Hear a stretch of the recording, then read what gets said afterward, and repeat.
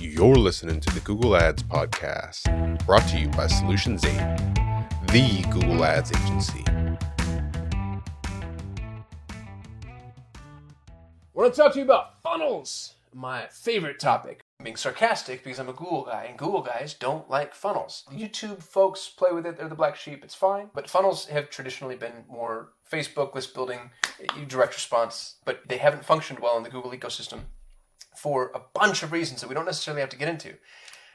Here's what's interesting is I just got off a call with a gal, Alicia, over at Persuasion Experience. We're actually going to have her on the show. She's going to come teach us all about CRO. But she said something that I thought really profound. She said that you have a funnel regardless of whether or not you want to admit it. It speaks to something that I've said for a long time, which is marketers haven't invented the funnel. Like, the funnel isn't something that marketers created. It's the natural sequence through which a purchasing decision is made.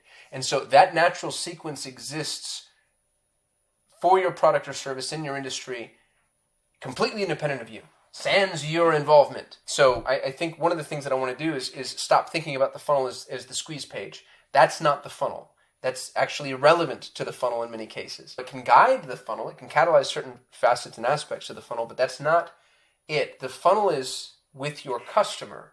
And the more you work to understand your customer and your avatar, the more you're going to understand the funnel. And I just want to define terms here. Here's the funnel. I took this image from my book if anybody's interested. But it starts with awareness. Somebody has to become aware of your product or service or their problem.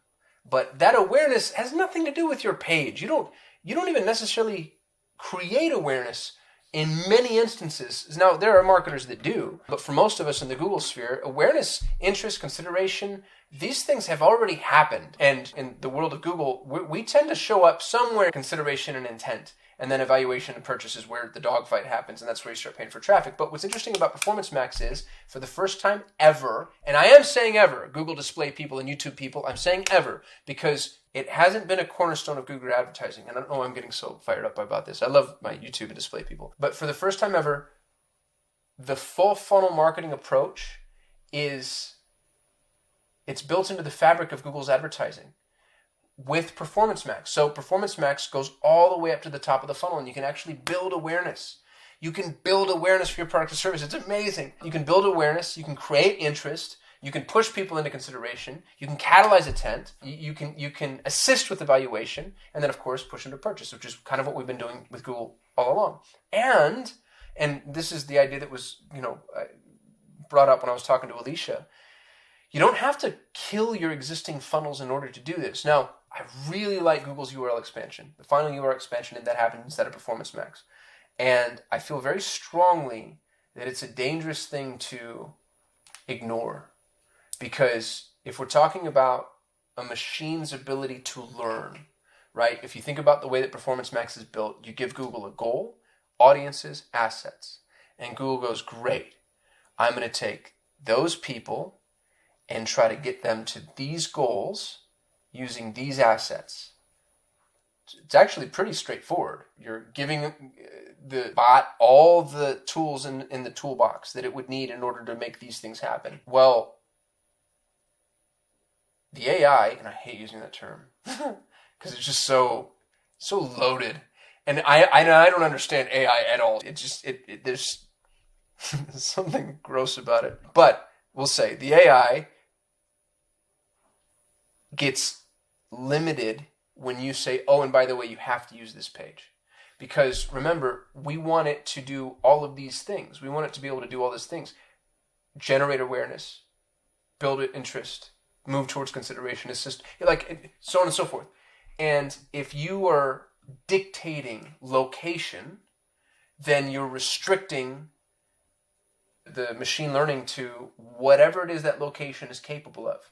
And I just can't imagine that Google is going to, with a 500 touchpoint paradigm, serve the same frickin' squeeze page over and over and over and over and over again. Even if it did, you're inhibiting Google's ability to learn. Because Google doesn't know from a single squeeze page, Google doesn't know when somebody's moved from awareness to interest. So if you want Google to learn, hey, here's how we push somebody from awareness into interest. Here's the audience, here's the goal, here are the assets. And Google's trying to get them all the way down this funnel, and the goal, generally speaking, is here at the bottom of the funnel. it's going to be incremental improvements. It has to be. It has to be. As Google watches, like, oh, wow, hey, they're actually watching more of my videos now. Gosh, they went and took a look at my case study page. This is interesting. Man, they're now looking at competitive websites. They're comparing features. They pulled up a Google sheet and they've actually plugged in all the alternatives. They're ready to buy. These need to be positioned in a way that would allow Google to determine the difference in somebody's engagement.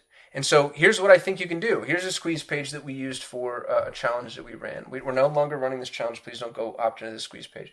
But it's a 3x Shopify challenge. And here's what's really interesting is, as I'm looking through the squeeze page, this is so easy to break apart, right? So you'd have like the homepage, bam, here's the homepage of this little mini website. Let's say that I wanted to run this exact thing, but I was going to do so with Performance Max. And this is philosophical, by the way. I have no proof that this works. But I'm trying to make a pretty strong point, and it's something that I think that we all need to move in the direction that Google is giving us. And Performance Max means opting into final URL expansion, generally speaking, unless you have a really strong reason not to. And for e-com people, and even for SaaS people a little bit, there's a bunch of reasons not to. Or where it's not even applicable. I think that Google actually skips final URL expansion based off of the product and the product feed. But the exceptions aside, this became my homepage. This became my About the Challenge page. So now we have home, we have About. Here's my case studies page. So I've got 3 pages so far. Here's my How It Works page, 4 pages. Here's my itinerary page or schedule, 5 pages. Testimonials is 6. Speakers is 7. We already have case studies, so that stays at 7. This just builds on the case studies page. We already have testimonials. We have an About the Challenge page, so this builds out the About the Challenge page. A word from our founders could be page number 8. And Join the Challenge becomes page number 9. I already have an About the Challenge. I don't know. Here's what I'm saying, though, is I have a 10-page website here. And each of those pages, now that I actually have a separate page for all of them, each of these pages would end up being expanded. But you can look at how, if I broke this up and actually gave Google these tools, Google would now have the ability to begin to see where people are in the funnel and how different assets, different ads mixed with different members of the audience and different times, how they would interact. I'm giving Google the ability to measure human engagement and then figure out what each of these pages really means. Because if somebody's going to your case studies and testimonials page, that's a freaking good sign that they're somewhere here, right? Like, you're giving Google all the fodder that it possibly needs. So for whatever this is worth, if you've been knee deep in the funnel game, and I'm not, even though I've used them and I know how to use them and I know that they're effective, they've always been like fly-by-night businesses for me, which is really funny because the 3x Shopify challenge was kind of a fly-by-night business. We just wanted to get our hooks into Shopify stoners because we knew we could make Google work for them really well. I think that we don't have to abandon that. It's not that I'm not saying funnels are dead. Don't throw the baby out with the bathwater. Funnels can't be dead. A funnel is the natural sequence that the user takes to a purchase decision. But now your website becomes the funnel, and the broader it is, the more expansive it is, the more content rich it is, the better for you on every level of analysis, actually. Organic, paid, sharing, social, like all of the same principles exist. We're changing frame again. And that's always going to happen. So don't kill the funnel, modify it for Performance Max. And I think you'll be pretty surprised at the results that you see. As a matter of fact, I'm really interested if anybody does this. I'd love to know what it is that you see. We're testing something very similar to this internally. I'll be sharing the test results after my talk at War Room on April 13th. Until then, I appreciate you all watching. Thanks for listening to the Google Ads podcast. For more ways to grow your business with Google Ads, you can subscribe to the Solutions 8 YouTube channel. If you enjoyed this episode, please share it with a friend. And if you'd like to work with the best Google Ads agency in the world, you can visit Solutions 8 at sol8.com.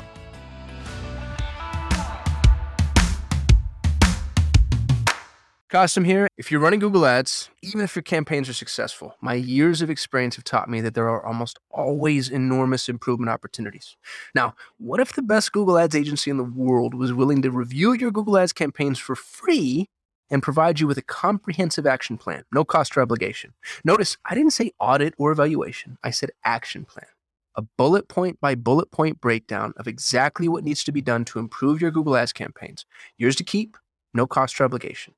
head over to Solate.com to get a free Google Ads action plan customized for your business. No strings attached. That's SOL8.com. SOL, the number 8.com.